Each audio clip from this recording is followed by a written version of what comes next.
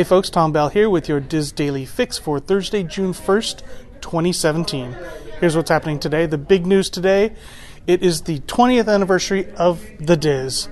And we are celebrating here in Orlando. We're at the boardwalk. The auction just ended, and during the auction, the Diz surpassed the $500,000 mark of fundraising for Give Kids the World, which is awesome. Congratulations to Pete on the 20th anniversary. And now other news. So we're getting reports that there are some scammers targeting Walt Disney World guests. Streaming the Magic is reporting that a guest at Walt Disney World Resort was called at almost after midnight, 12:07 a.m., from someone claiming to be at the front desk asking for personal information and credit card information. So luckily they knew better and didn't give them any information. They called the front desk. The front desk is like, no, we would never ask for that information over the phone, and we would never call after 10:30 at night. So just be aware that that's happening. I'm sure it's not widespread, but just keep an eye out at your Disney World vacation. Some fun news, though. There are some new menu items at some of the Walt Disney World restaurants. I'm going to give you a couple of those. At Sci-Fi Dine-In at Disney Hollywood Studios, there are 2 new burgers. There is a drive-in barbecue burger, which barbecue sauce, of course, bacon, cheddar, fun stuff, fried jalapenos, and onion straws. So good.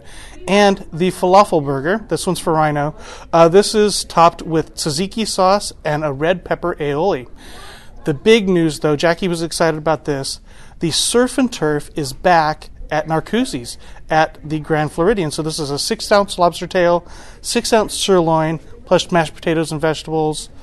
I may have to go. All right. Let's see what else is happening today as I try to move my papers.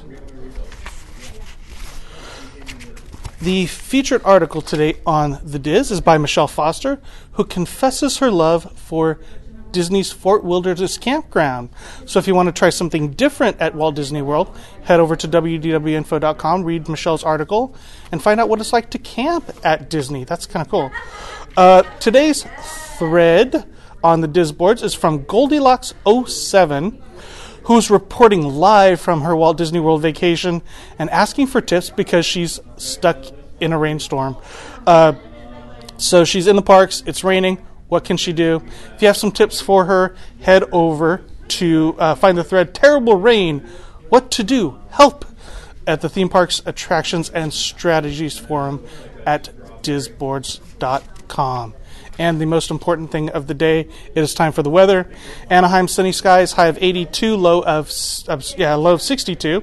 In Orlando, thunderstorms possible tomorrow with a high of 85 and a low of 71. You can find links to all these stories and more at the Daily Fix main page at wdwinfo.com/dailyfix. That's going to do it for me today, but join us again tomorrow for the next installment of the Diz Daily Fix. Have a great day.